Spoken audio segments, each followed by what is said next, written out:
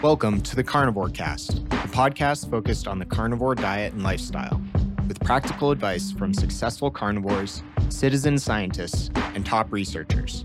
I'm your host, Scott Myslinski, and I'm here to speak with experts and experienced carnivores to get answers to your biggest and meatiest questions while helping you live your best life as a carnivore. This episode is brought to you by LMNT Electrolytes.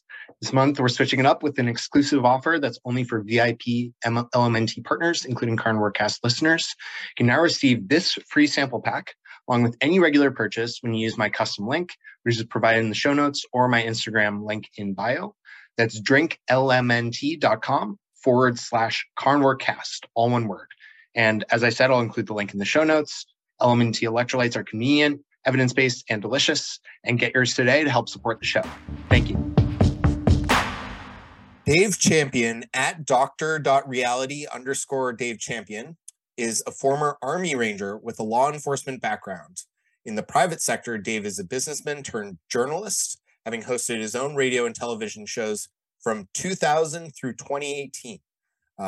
Dave is the author of Body Science, which details 60 years of lies by Big Med, Big Pharma, Big Food, and Big Gov concerning nutrition and human physiology. It's the result of research into the core principles of human physiology, leading to a visionary understanding of how every person on the planet can get healthy, stay healthy, and reduce their odds of chronic disease to virtually zero. I've had the pleasure of reading sample chapters and pages of Body Science and listened to Dave twice on Casey Ryan Ruff's podcast. Highly recommend him. He has really interesting ideas and a great way of thinking about things, and it's very logical, which I really appreciate. Welcome to the show, Dave. Hey, Scott. Thanks for having me. Yeah. So I'd love to start with your story. I think it's always really helpful to hear the background of how you got to where you are. And it seems like you've led many different lives. So we can focus on the physiology aspect, at least for this episode. So I'd love to hear what led you to digging into some of these topics and learning more about the world of the human body and nutrition. Sure. You know, as we're sitting here talking today, I think I've been in the gym 38 years. And probably like a lot of gym rats, I accumulated a lot of things that I thought were true, that were actually very questionable in reality. And one day I was at the gym, and across the gym, I saw this fellow, and at least from the back, I think it was the tattoos on his arm and he has a shaved head like I do. I thought, that looks like Sean, but nah, that can't be Sean, because Sean is like another 100, 120 pounds heavier than that. I mean, Sean, the last time I'd laid eyes on him, was seriously obese, right? So I'm looking at this guy and I'm thinking, nah, can't be Sean. All of a sudden he turns around. I'm like, it is Sean. And he's down like 100, 120 pounds. So I had to know, right? I walked over, and by that point, I didn't know I was insulin resistant at that time, but I was gaining weight and couldn't lose it no matter what I did, right? So to see such dramatic weight loss and somebody who I knew was also a gym rat, I'm like, okay, I got to get the 411. So I walked over. And we struck up a conversation, and I said, you look great. How'd this happen? And he says, oh, well, I'm doing keto. Now, of course, he's referring to the diet, and I tend to focus on the phrase living in ketosis, because I think that's a much more powerful phrase and has a lot more meaning behind it. But nevertheless, he was answering my question, and he said, I'm doing keto. At that point, what the hell is that? We're talking years ago, right? What the hell is that? So the basic takeaway he left me with was, well, I've lost all this weight because I'm eating 80% fat. And after all the time I'd been in the gym and all the stuff I thought I knew, I was like, yeah, sure you did. But I couldn't deny what I'd seen with my own eyes. So if he was telling me the truth about what he was eating, and I saw the results, so I got home and I told Jan, I said, look, I got to look into this. If this is true, this is phenomenal.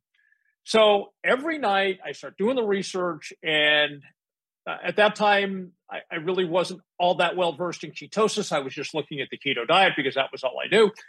And after a couple of nights, I told Jen, I said, okay, I got the framework of that. Now I need to know if it's safe. physiologically speaking, is it safe? And so I spent almost another 3 weeks doing that. And I came back in and I said, honey, it's real and it's safe. And I want to do it. And she's like, okay, let's do it. Oh, you're going to do it with me? Yeah, of course I am. No, she didn't have a weight problem. She almost 5 years ago now. Okay. So she didn't have a weight problem, but she was, being a good wife, she was joining with me in it. And we embarked on that. And of course, when I flipped into ketosis, which for me was on day 4, there was just no looking back whatsoever. And as I'm looking at these profound changes, I'm like, okay, so it's great that I'm doing this. It's great that I'm having these results. It's great that I've done the research that I have up to this point. But there's got to be a lot more going on, especially since it conflicted with so many of the mainstream narratives I'd heard about health and fitness. I said, there's got to be a lot more going on. And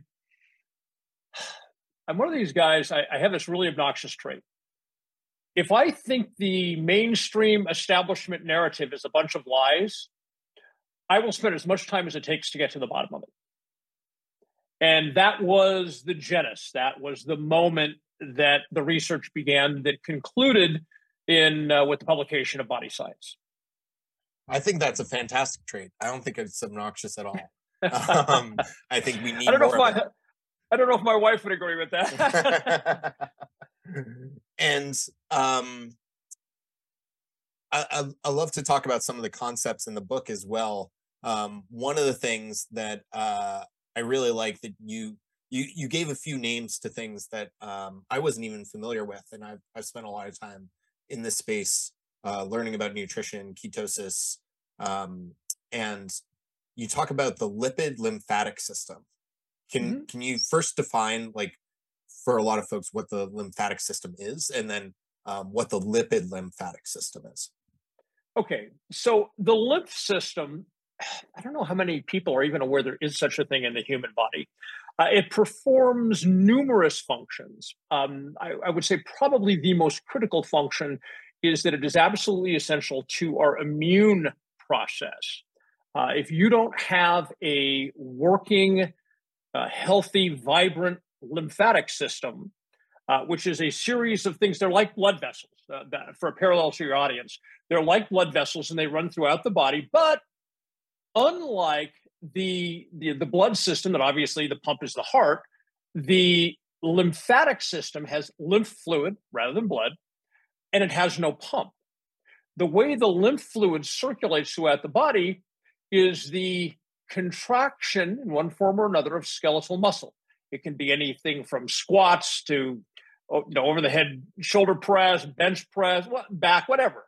It is the contraction release, contraction release, contraction release of skeletal muscle. That serves as the pump that moves the lymph fluid around.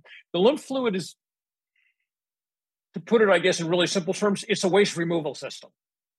And it has a huge role to play in the immune system. And if I could take just a slight left turn for a second, of course, we've heard all of this stuff for the last 32 months about how the elderly are the ones that are at risk from COVID-19 and serious outcomes, up to and including death. And it really irks me because they always say the elderly, and by that, usually the establishment means 65 years of age and older. And they make it sound like because you're old, your body's not in good shape anymore. Okay? And I think when it comes to something, COVID-19 is a great opportunity to talk about it, but we could be talking about any sort of pathogen that causes disease in the body. What the truth of the matter is that people have abused the crap out of their body and ignored their lymph system for their entire life. And so that lymph system is not providing what it needs to provide to make their immune system function correctly. And then we say, oh, it's the elderly. No, it's not the elderly. It's the people who didn't know, didn't find out, didn't take care of themselves, and are now paying the consequence for those actions. And the reason I just want to bring this up is, I don't know, maybe you have people in your audience who are 60, 65, 70, 80. Sure. Yeah. It's not over. You're not going to die. All of this is reversible. Okay, so it takes a while. It's not instantaneous, but it is reversible. All right, so back to the lymphatic system and the lymph fluid. All right, so then we have what I had to find a name for, what I ended up entitling in the book, the lymphatic lipid system. And the reason that I talked about that is I needed to contrast that against something. Again, I had to find a name because these systems have never been named by the mainstream medical community. I had to name something called the hepatic lipid system. So it's important as we begin the conversation, we understand we're contrasting the hepatic lipid system with the lymphatic lipid system. Now, the lymphatic, both of these systems, by the way, they take something from point A to point Z. That's why I refer to them as systems, right? You can track from the moment this begins until the moment that process ends. And it is just shocking to me that the medical community has never put a name to it. And I think there might be some reasons for that. But nevertheless, when you eat dietary fat, unlike other macronutrients, fat remains fat at all times until your body burns it. Okay? So what happens when you eat dietary fat, it goes down into the intestines. It's not digested as are other macronutrients. It's merely emulsified. And then how do we get it from the intestines into the body? Fat cannot on its own transit the intestinal wall into the body.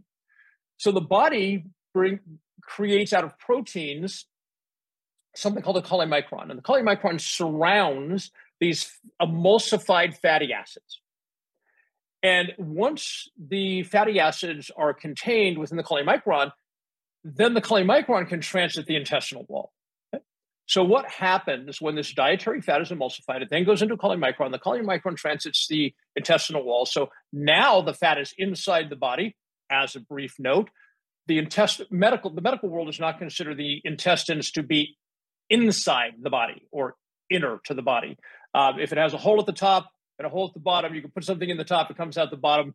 The medical world does not consider that internal to the body. Yes, it passes through the body. It's not considered an internal part of the body. Okay. So now the fatty acids have gotten into the body. What happens to them there? Again, this is part of this system. Once they transit the wall, they are uptaken into the lymphatic system. They hitch a ride in the lymph fluid, and they go up and they go above the heart and they come down and they are released by the thoracic portal down into the more properly the thoracic duct into your bloodstream. Now, you got these chylomicrons. They're cruising around your bloodstream. What do? Well, when our bodies are functioning in ketosis, which is the correct genetic way our bodies are coded to function, the cells burn almost exclusively fatty acids for energy.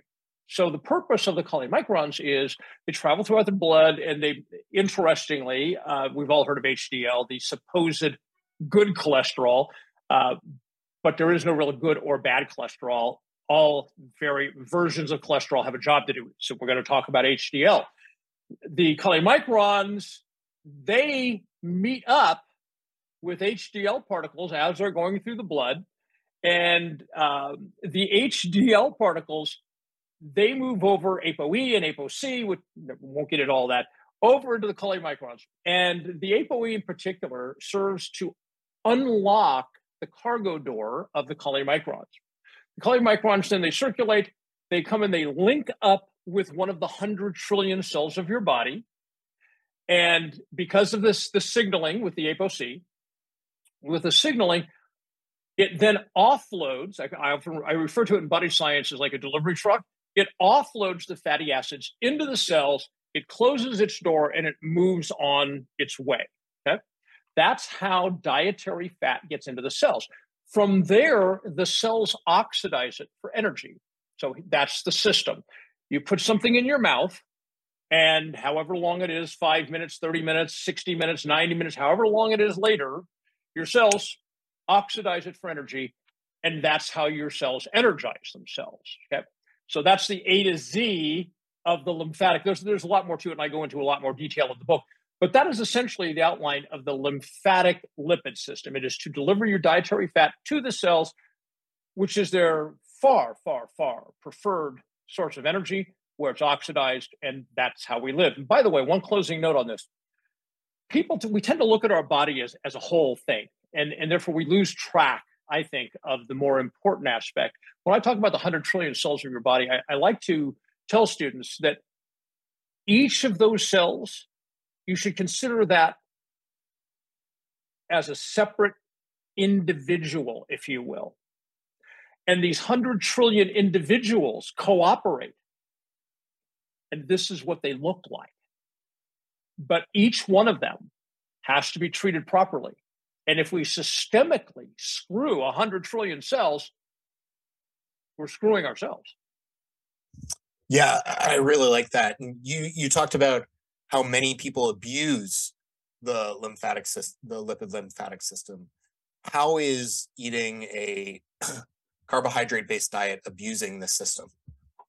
Okay, so now we're going to switch from the lymphatic lipid system over to the hepatic lipid system. Now, hepatic means the liver, and that's the basis of the hepatic lipid system. And again, just like the lymphatic system or lymphatic lipid system, it's an A to Z process. So people eat a lot of carbohydrates, and of course, their blood glucose level soars.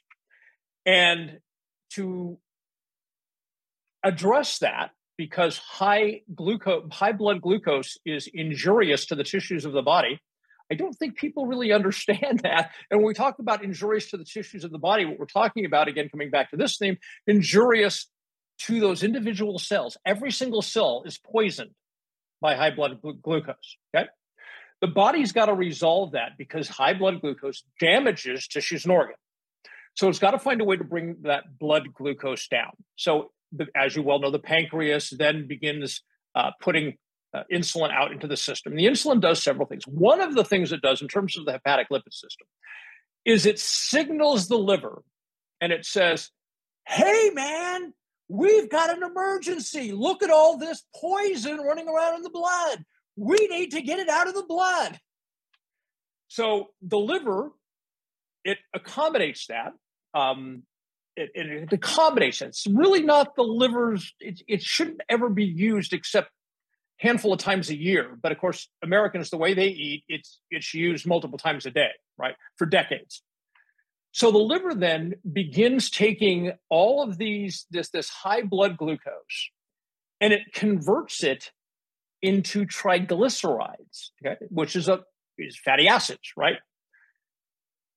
But remember, you've already got fatty acids coming correctly and properly as the body intends through the lymphatic lipid system. And really what's happening now is the body is saying, holy cow, we got to get rid of all this insanely high blood glucose. So we're going to turn it into triglycerides, which ironically is what the cells are coded to burn, right?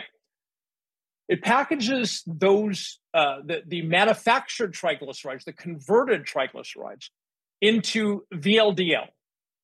And it puts that into the bloodstream. And they go around and they're trying to offload their triglycerides into the 100 trillion cells of the body. They're like, hey, man, I've got triglycerides on board for you. But a body in glucosis, as opposed to ketosis, that's another term I had to make up, glucosis. We all know that the mode where you fuel the 100 trillion cells of your body with keto bodies, that's referred to ketosis. Science had never put a name to the other hemisphere because there's only two, glucosis and ketosis. Science, the medical community, had never put a name to the one that probably 99% of the population of the world is using, which is glucosis.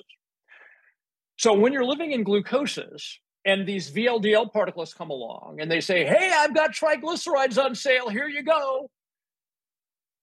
When your body cells in glucosis are saying, no, man, we don't want any of that because we're busy incinerating glucose, which is another, and of course, we know that the mainstream narrative is that the 100 trillion cells of your body burning glucose for energy is just the way man's intended to operate. And it's exactly the opposite. So these VLDLs are trying to get rid of their triglycerides. The cells are like, no, thanks, man. We are busy incinerating glucose, which is another part of the process to get that high glucose back down to what I call baseline. Okay? So now the VLDLs are, what do we do now? We've tried and the cells don't want any. So then, as a backup to a backup, because this whole thing is an emergency mechanism. The liver converting the high glucose level to triglycerides, and the VLDLs trying to offload it into the cells. This is all a backup emergency system that allows the bodies to survive in unusual circumstances. So then the VLDLs meet the adipose tissue. We all know what that is. The white fat cells, especially, you got it around your butt, you got it around your waist, okay, the adipose tissue. And the VLDLs, they need to convert to IDLs and then LDLs. And then they need to be reabsorbed in the liver. But here's the thing. They can't return to the liver until they've offloaded their triglycerides. They have to offload them someplace. So they offload them into the adipose tissue. And a lot of people, I think, imagine that the way we get fat is we create more and more fat cells. That is not so. Pretty much after your late teens, the number of fat cells you have that's it, it's fixed. But what happens is the VLDL particles keep shoving more and more fatty acids into the adipose tissue, which then, because all the cells are consuming glucose, the adipose tissue locks it down. Okay? No way out. There's no way for the fatty acids that are now causing these adipose tissue cells to get bigger and bigger and bigger and bigger, what we look at somebody and call fat. Okay? There's no way for it to escape because the cells are all busy incinerating glucose to get the poison out of the blood. That is the hepatic lipid system. And you see, that's the lymphatic system is beautiful. It's as nature intended. The hepatic lipid system is, again, it's a crisis emergency technique that the body uses to survive in circumstances which would have been incredibly rare for ancient man, where suddenly somebody has consumed a high carbohydrate moment, as it would have been for our ancient ancestors. This episode is brought to you by Optimal Carnivore. Many people I talk to struggle to get enough organ meat on a carnivore diet. There's debate about whether you need to eat organs or not, but I like to supplement with organ meats and it makes me feel better, and many carnivores would agree. Optimal Carnivore was created by carnivores for carnivores. In fact, I was consulted during the formulation, which is pretty cool. They have a unique organ complex that combines 9 different organs, liver, brain, heart, and more, all from grass-fed, grass-finished animals in New Zealand.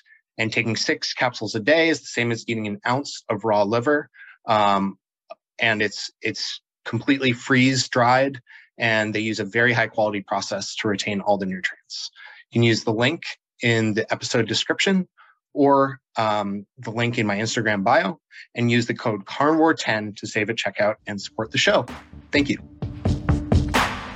Yeah, that makes a ton of sense. And I really like how you walk through each of those. It's very logical and not something I've heard described in that way before.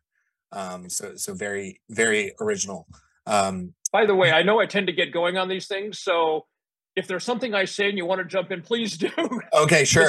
I can get on a tear. No, I'm enthralled. I'm just listening and nodding along and taking it in.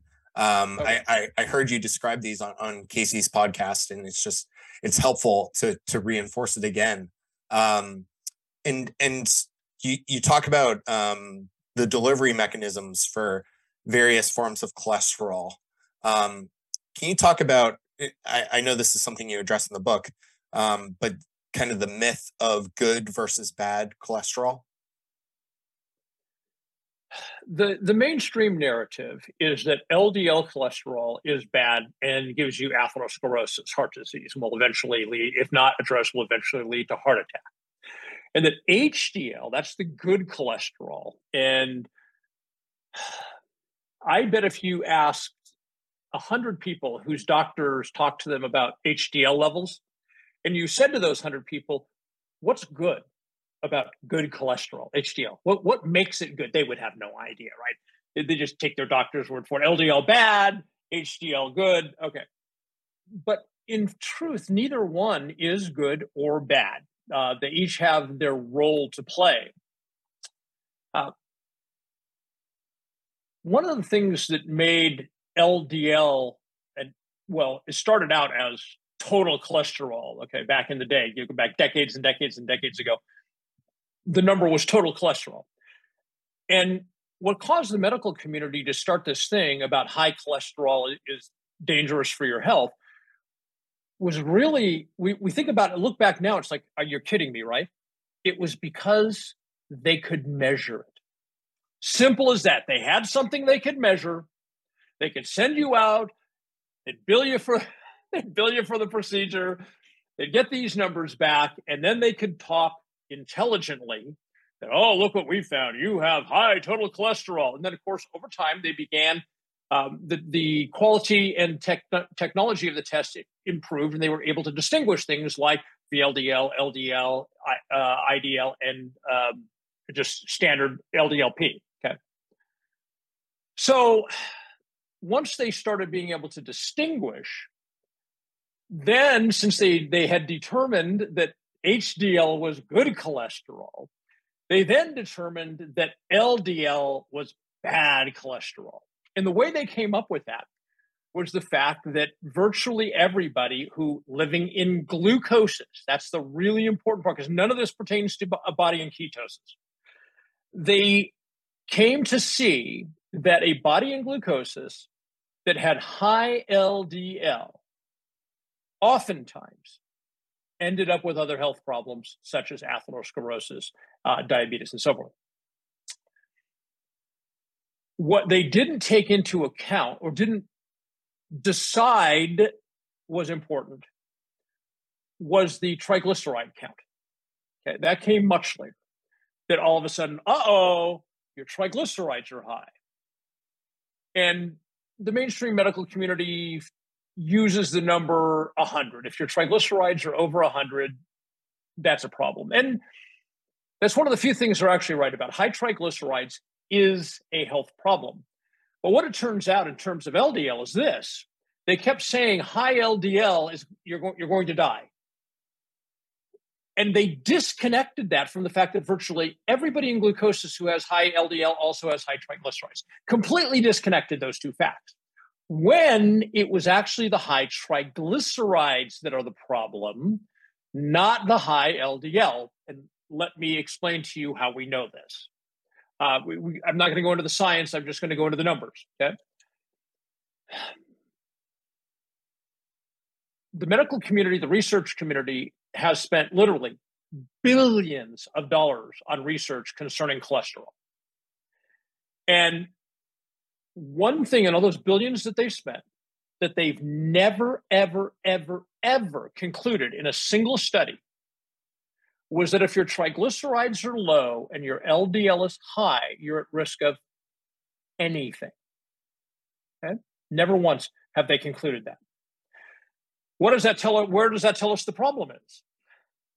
The problem is with the triglycerides, because if your triglycerides are low, if you're down in the 40s, 50s of triglycerides, but your LDL is, 230, 240, which would give a cardiologist, an apoplectic fit. There's no evidence that there's any health risk to that whatsoever. So where's the real problem? It's the triglycerides. Now, let me flip this around and talk about ketosis for a moment, because we just talked about this whole equation when in glucosis, right? So fortunately, by the time living in ketosis became something people wanted to pursue, as opposed to kids with epilepsy 100 years ago, the people could actually go on the internet and become informed and choose this for themselves based on their knowledge. We had a lot more information by the time that moment came along. And so one of the things that we see in people who have flipped into ketosis is that the first thing that happens is triglycerides crash. Now, by crash, I mean they go from unhealthy high levels to expected normal levels. Okay, that's what I mean by crash. So the very first thing we see when somebody goes into ketosis is their triglycerides crash. Now, if high triglycerides are the problem, you can imagine normal or low triglycerides is healthy. That's absolutely factual. The other thing that we see, not in everybody who's in ketosis, but in a whole lot of people who are in ketosis, is their LDL goes really high. Okay? Again, that's really high by mainstream medical numbers. If somebody says to me, my triglycerides are 50, I'm in ketosis, my triglycerides are 50 and my LDL is 200, I shrug my shoulders. It's irrelevant. It doesn't matter. But the uninformed cardiologist would say, oh my God, that's terrible. There is no evidence after, I don't know how many years now, people have been choosing to live in ketosis. There is not one shred of evidence amongst that community that when you have low triglycerides and high LDL, sometimes astronomically high LDL, that it causes any health problems whatsoever. There's zero evidence of that. One of the things that doctors are notorious for not keeping up on the latest research, which is a real shame. And even cardiologists, that they specialize, they're supposed to, they don't. And one of the things that is the true test of whether or not you're likely or prone to get atherosclerosis is your remnant cholesterol. Okay? So we take somebody who's got low triglycerides, very high LDL, and we examine, there's an equation. People can go on the internet and look it up. It's very simple. Just all you have to do is do an internet search for remnant cholesterol equation, and it'll tell you, add this, subtract that, boom, you've got your number. Okay. For the purpose of today, anything 20 or over is problematic. Anything under 20 is getting better. Under 15 is really good. Okay. There are people literally who have LDL numbers that are in the 300s and 400s, but their remnant cholesterol numbers are 11. Okay. So remember, over 20 is when you start getting in trouble. Under 15 is when you're looking really good. Okay. So obviously 11 is absolutely fantastic. My LDL is very high, but my remnant cholesterol is 13, right? So if we look at what the more current, by that I mean the last handful of years, the more current research says concerning risk, we find that remnant cholesterol is really, it is the gold standard. There's a platinum standard, but it's the gold standard for determining whether we're at risk for atherosclerosis. So again, if you're 15 or under, got nothing to worry about. So the point is that if your audience says, "Oh, wow, great, I'm going to choose ketosis. I'm going to do this," okay? And then they go to their mainstream MD or their cardiologist, and they get a blood test. Prepare for your mainstream cardiologist or your mainstream primary care physician to lose their shit, because they're going to look at those numbers and freak out, which is why I think it's so important. And they're going to say, the first thing they're going to say is, I can't let you leave the office without a prescription for statins, right? Which is absolute asinine nonsense. So if your audience chooses to go in this direction, I want them to understand that if they interact with the mainstream medical community, they need to hold their own. They need to do their own research. They need to know the facts for themselves. Hopefully, I've been somewhat helpful in that regard today. They need to know the facts for themselves. And people are oddly emotionally connected to their doctors. I don't get that. To me, it's like, if I don't like this accountant, I'll find another accountant, right? But people are oddly connected to their doctors. I encourage people, if they have a primary care physician or cardiologist or some other form of specialist that looks at the things we've been talking about with LDL and triglycerides and remnant cholesterol and so forth, doesn't know that and doesn't say, okay, I'll look into it and I'll see you next month. But instead says, no, this is bad. This is wrong. You need to do this and you need to stop what you're doing. Go get another doctor. Because there's no mileage in paying a professional to provide a professional service to you when the person isn't truly professional. If they were truly professional, they'd know already what you and I are talking about today, Scott. Yeah, I think that's huge. I think people, and something I've heard you talk about previously is like N=1 experiments. And I'm a huge advocate for taking your health into your own hands. I think you have to. In today's age, you have to become self-educated, at least know enough to ask the right questions. And I think being able to self-experiment, see what works for you in terms of diet, and also what makes sense and who it makes sense for you to work with. As you said, like if you were working with an accountant, you wouldn't keep going with them if something they were telling you didn't make sense, or if you didn't trust them, or didn't think they were delivering the highest possible service. Or you knew it to be wrong. Yeah, if you knew they were wrong, yeah, absolutely, you would go somewhere else. So I think people should be empowered to do the same with their physicians. And something I've heard you talk about also is a research blackout pertaining to some of these topics. Can you talk about what that is? And then maybe we can lead that into some of the ways in which you're working with Dave Feldman and pursuing research on your own terms. Yes, thank you.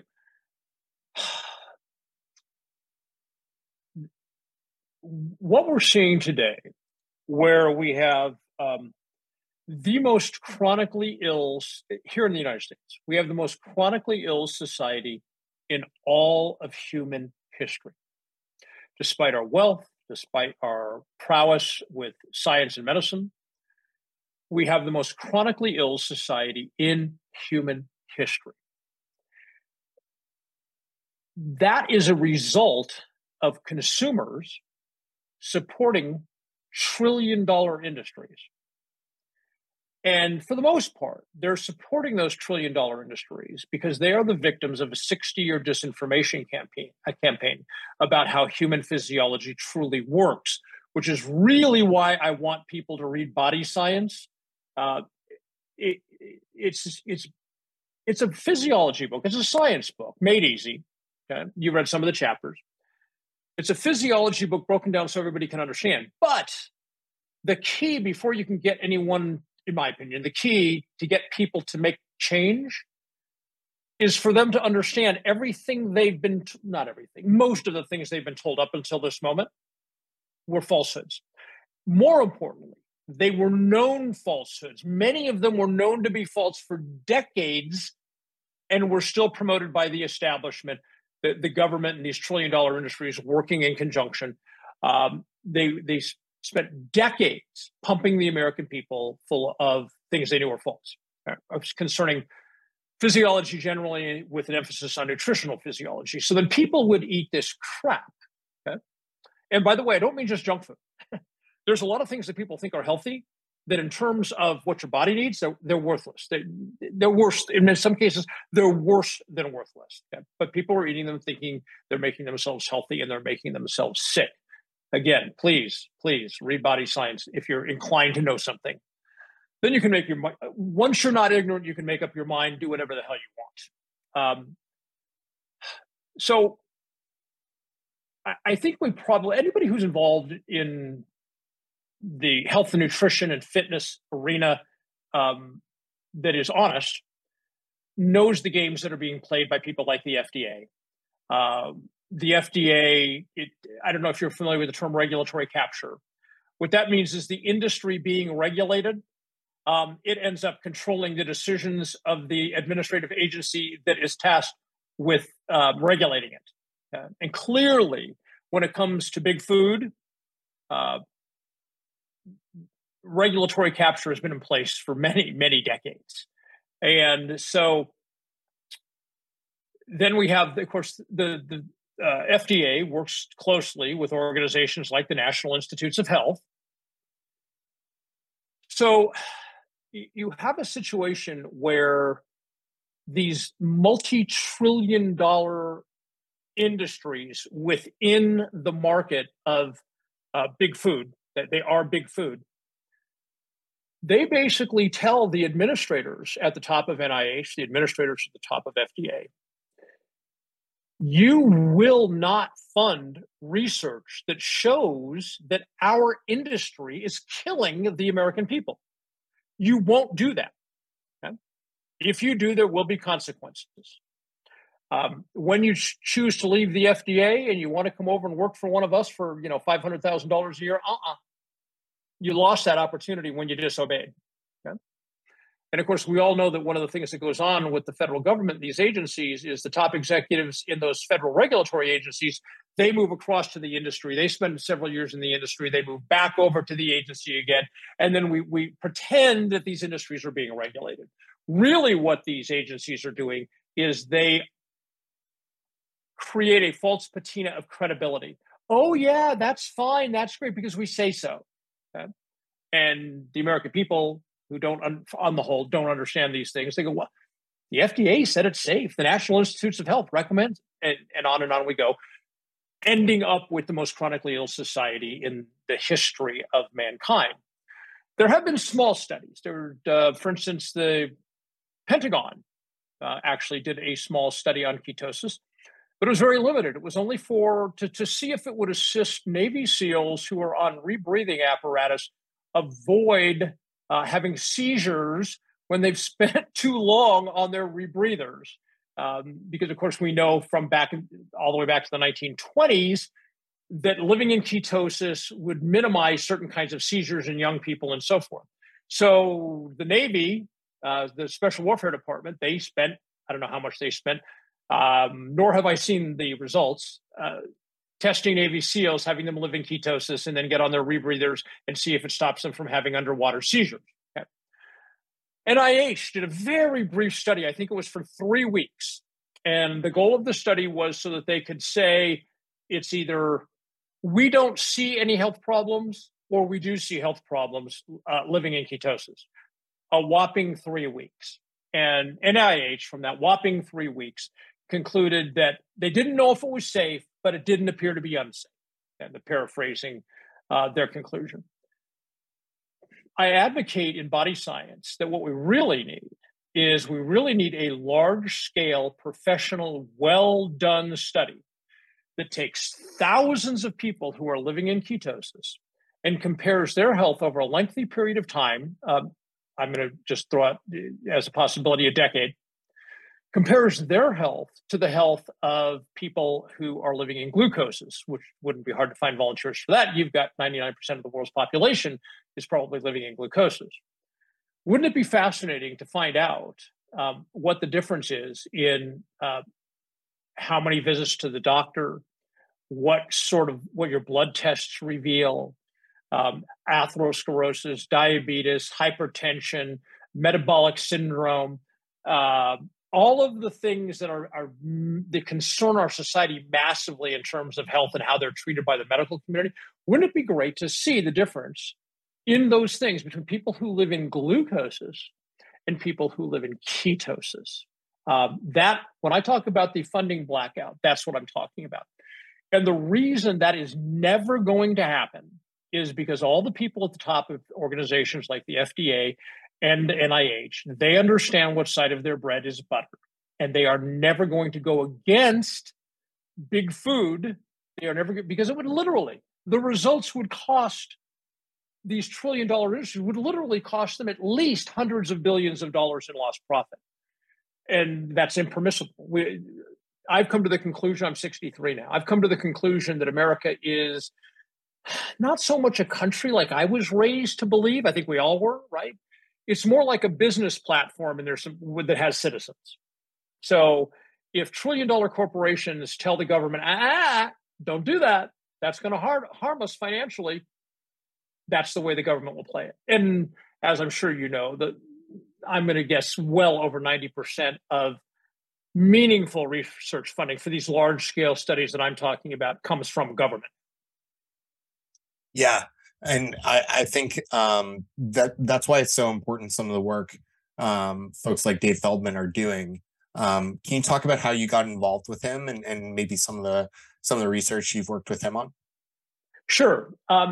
Dave has, in the last several years, I mean, his work has really, it went from something that was interesting and novel to something now that's very complex and useful, and it's great what he's doing.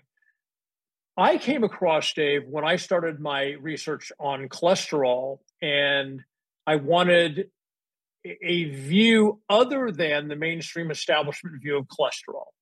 I wanted to know if there were facts out there that were different than what the mainstream was putting out. And I stumbled across Dave. And of course, as you well know, Dave's work he's got to be, at this point, the most knowledgeable person, at least in the United States, if not the world, on cholesterol. And he's never spent a day in medical school. By trade, he's an engineer. And he took that engineering framework. He made quite a bit of money, by the way, in software engineering.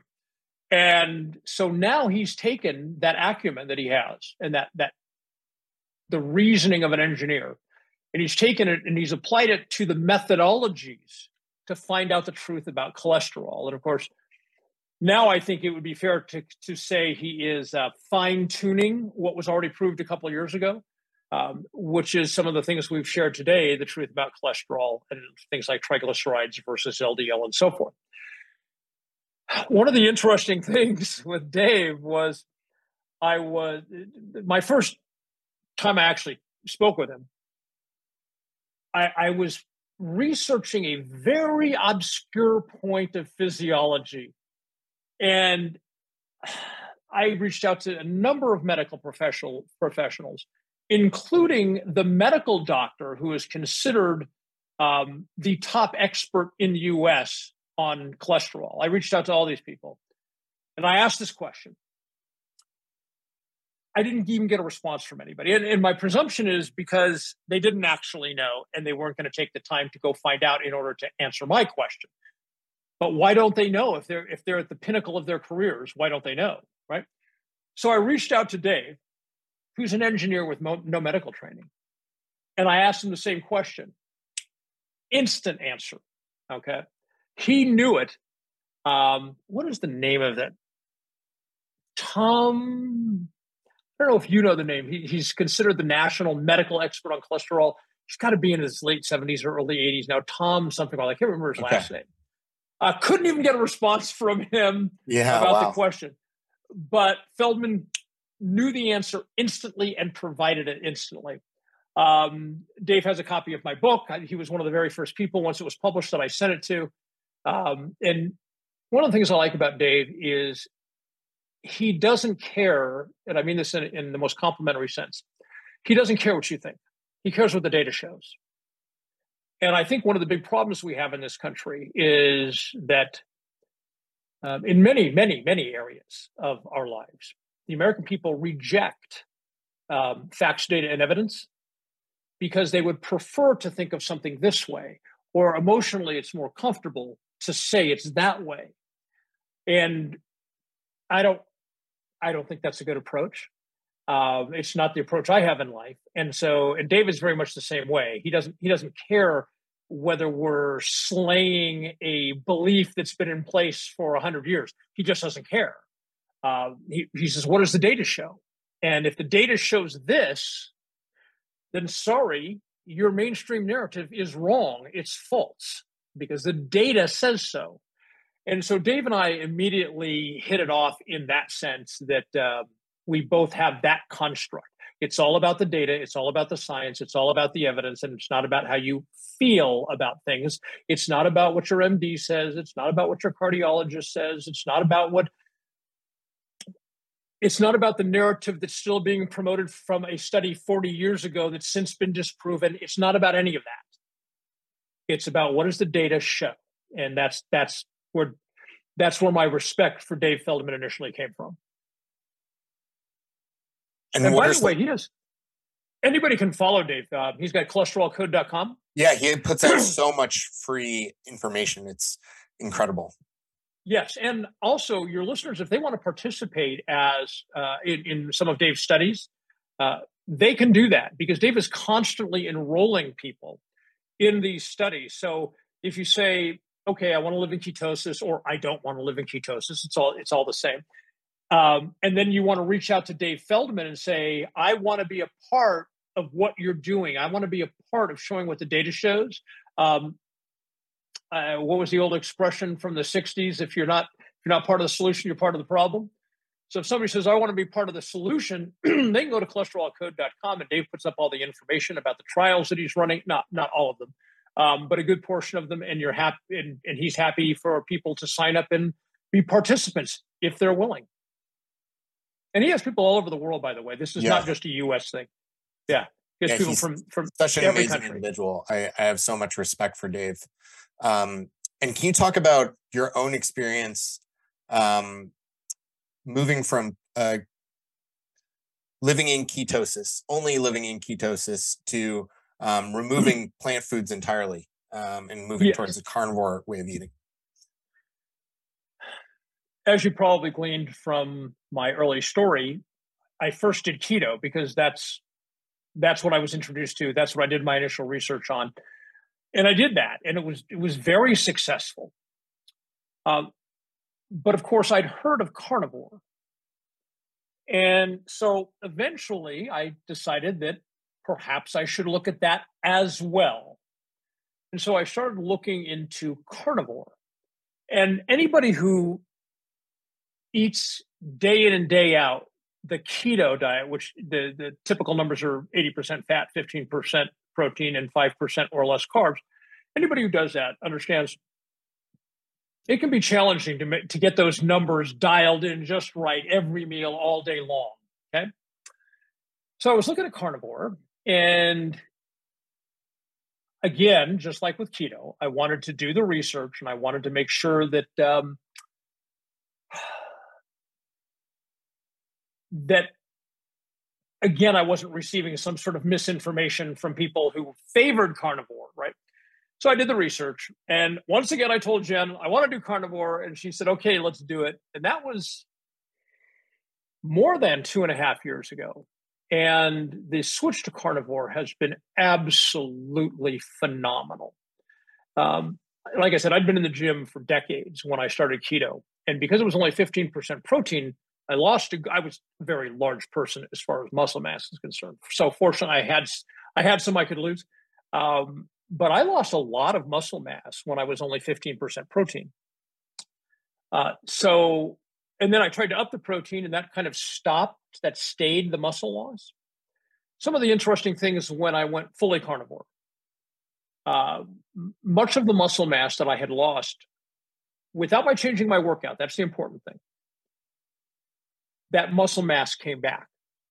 Okay? So what that told me was that the muscles had been wanting the level of protein and fat that I was giving them through carnivore, that the cells that are in the red muscle tissue, they had wanted that. And I had not, at 15%, even when I raised it up to 20%, 25%, I had not been giving them what they wanted and needed, because the muscle mass just came back on almost magically once I went to carnivore. Carnivore is much more simple than trying to prepare meals on the keto diet with the 80-15-5. You get some meat, you cook it, you eat it. Or you don't even need to cook it. There are some carnivores out there that eat raw meat every single day, and there might actually be some advantages. I haven't been bold enough yet to do the raw meat, but I'm planning to experiment with that here in the near future. Also. Because of my stupidity over those decades in the gym, I tore my shoulders up. I have level 4 arthritis in both my shoulders, osteoarthritis. And it was so incredibly painful to move my shoulders around when I was in the gym doing things. Has been so dramatically reduced since I've gone to carnivore. Now, there's no dietary cure for level 4 arthritis. I mean, the damage is done. Because when I was 25, I refused to listen to people who are my age now. I refused to take their great advice, and I basically destroyed my shoulders. But the pain reduction, I used to not be able to sleep. I'm a side sleeper. I used to do 20 minutes on one side. The pain would wake me up. I'd flip over. I'd do 20 or 30 minutes on the other side. That pain would wake me up. I'd flip over. This would go on all night long. And obviously that's not sound sleep, and it's not good for your health. That improved when I went keto. When I went carnivore, I should say it improved considerably. When I went carnivore, gone. I could literally sleep all night long on one shoulder now and never wake up and never be in pain. Okay. So it has made an absolutely dramatic difference. The other thing is, when you're doing the keto diet, most people use an app on their phone to track their macros. And I continue to track my macros on carnivore just because I do things like this. I come and speak to people and I want to make sure I have all the numbers if somebody asked. But literally, when somebody if somebody's tired of that, when they go carnivore, they can just get rid of the app. They can not ever do that again, because many days since I've gone carnivore, I have 0 carbs. Yesterday, my wife and I went in and spent the day in Vegas, and I had ended up with 2 grams of carbs for the entire day. And that 2 grams of carbs was for the copious amount of cheese that In-N-Out Burger put on my 4x4. I don't know if people where you're at, whether you have In-N-Out, but they have, you can get they call it protein sauce lettuce wrap. So for lunch, we stop and we get these burgers. They've got nothing on them, none of the sauces or anything. It's just beef and cheese with a little bit of lettuce wrapped around them so you don't get your hands all greasy. And and so I got my carbs, my whopping 2 grams of carbs yesterday from the abundant amount of cheese that In-N-Out put on my 4x4. But many days when I'm home working out of my home office, I have 0 carbs. So you don't need to track, because you don't need to wonder, like, am I over 30 grams of carbs today? Am I going to throw myself out of ketosis? Because you're never going to come within shouting distance of that. So and it tastes great too. That's some people say, you eat nothing but meat? How do you do that? Well, I don't know. I can't speak for everybody else, but I love it. I mean, whether we're talking about steaks, whether we're talking about ground beef, whether we're talking about pork, occasionally we have some pepperoni. We sort of do a pizza-like thing, but without the bread. It's absolutely fantastic. Tastes marvelous. So, I try never to tell anybody what to do. That's not my ethos. I want to inform people and then encourage them perhaps to make the decision that they think is best for them. If somebody is questioning whether they want to go carnivore, this goes back, Scott, to your comment about N of 1. By all means, do it. I mean, what's the worst that can happen? And by the way, when you do these N of 1 things, unless something terrible happens, I mean, you should probably give it about 4 months in order to determine how you really feel about it, and if you're having blood tests, what the numbers show, and so forth. So if you're considering carnivore, I would encourage you to do it. Have in mind that you're going to stick to it at least 4 months. See how you feel. I'm going to predict that you will feel absolutely amazing, and you'll never go back. Now, with that said, there are people I know, good friends of mine, who simply cannot do it because up here they need variety. Okay? It doesn't matter that you can eat like 6 different kinds of meat over course of several days. It bothers them that they feel cheated in some way, that they don't actually get variety, and that's obviously an emotional thing. And you can't change them. People are who they are, right? So for those people, perhaps the keto diet is better. But if you can get beyond that and just say, I'm going to enjoy eating meat, then I would encourage people to give carnivore a spin. It's been absolutely fantastic for my wife and I. And obviously, I speak to a lot of people in the ketosis community, and I don't know anyone who's ever gone carnivore and gone back. Anecdotal. I just personally don't know anybody who's gone carnivore and never gone back. Yeah, I've reintroduced carbs myself. Have you? I was strictly carnivore for 3 years. And I've reintroduced a lot of carbohydrate foods into my diet. Do you know how many grams a day? Right now I'm eating about 800 grams of carbs a day. Oh, so you left ketosis behind. Yeah. Okay. I wasn't able to maintain my weight on carnivore. I couldn't stop losing weight, and that was a problem for me. Really? Yeah. Now, I know this isn't the purpose for the interview, but do you mind if I ask you how many calories you were eating in a day?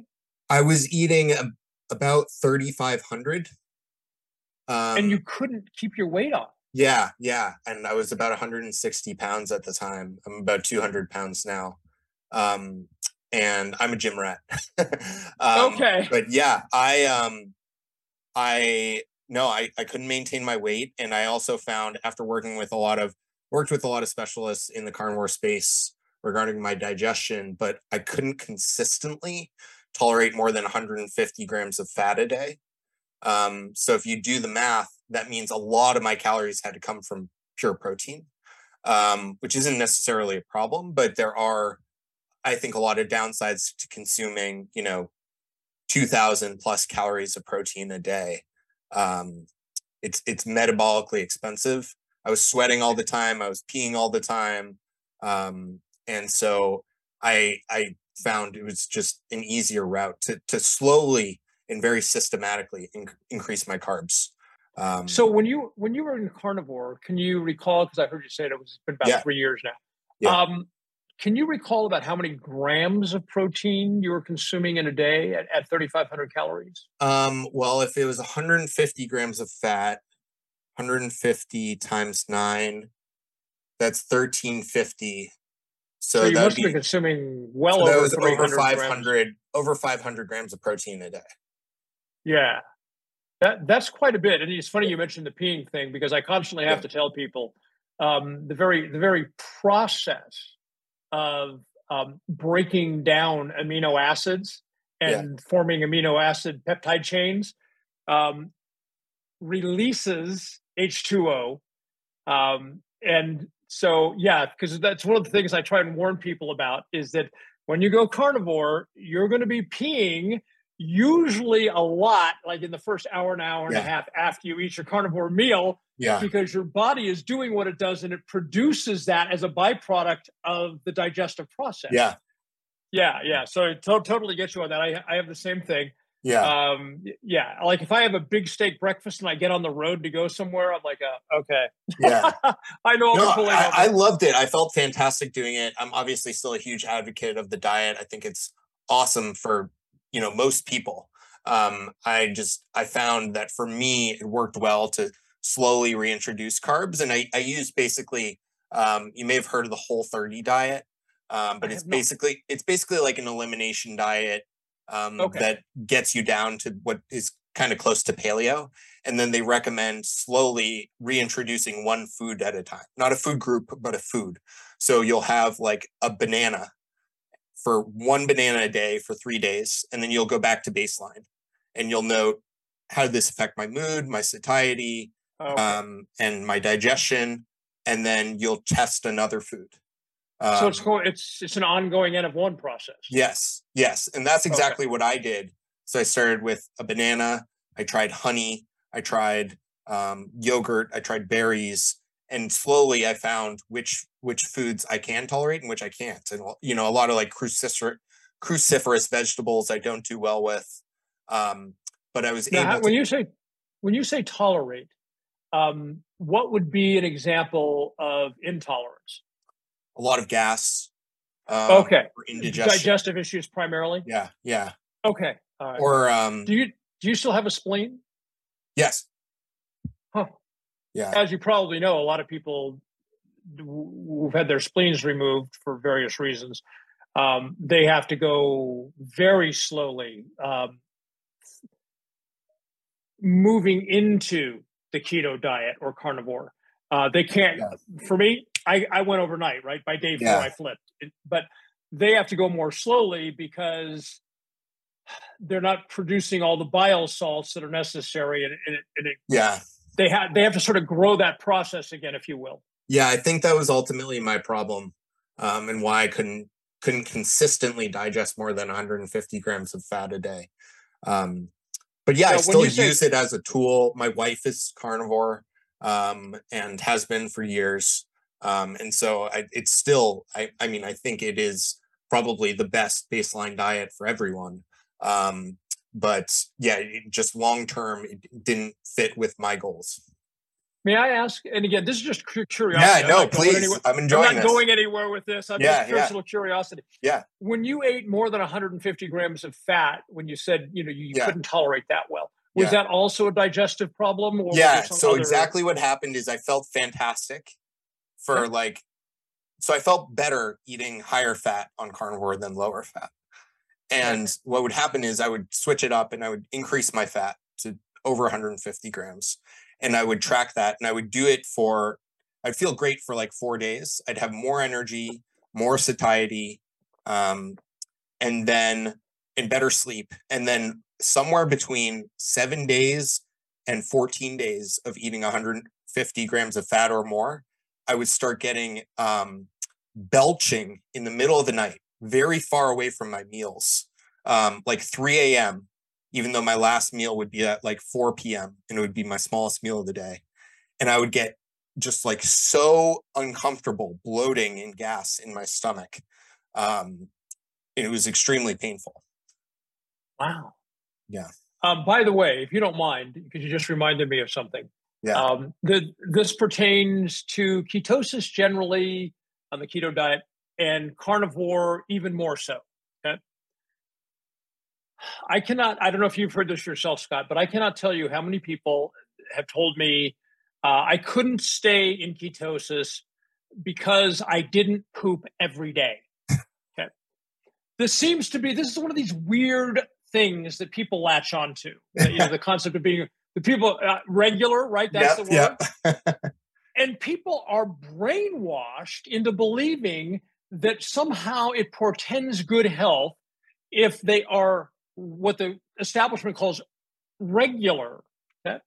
And I've had to counsel a number of people to let that go, no pun intended, that your body knows exactly when it wants to get rid of waste. So when your body is functioning in ketosis, sometimes you may poop every day, regular, right? Sometimes 2 or 3 times a day, sometimes not for 3 or 4 days. And it totally doesn't mean anything. It means that your body is not yet ready to release the waste that's present. And when it's ready, it will. But I have had a number of people tell me, I'm sorry, I couldn't do it because I didn't poop every single, it's the old story, right? You sit down in the morning, you have a cup of coffee and off you go into the restroom, right? We feed my dog carnivore and she produces a lot less waste than other dogs. And will live a lot longer. Healthy. Too. She's very healthy. She'll live longer. Her coat is amazing. She has no health problems. She's great. And so, okay. So first of all, big respect for you doing that. That's awesome. Yeah, so I completely agree with you. I don't think producing more waste is a good marker. Oh, so thank you for sharing your story. Yeah, of course. Thank you for coming on. This has been fantastic. I feel like we should definitely do a part 2 in the future. There's more things I'd love to cover with you, but it's been a pleasure. Do I have 20 more seconds? Yeah, please. Okay. I just wanted to comment. I want to go back to the LDL thing for a moment.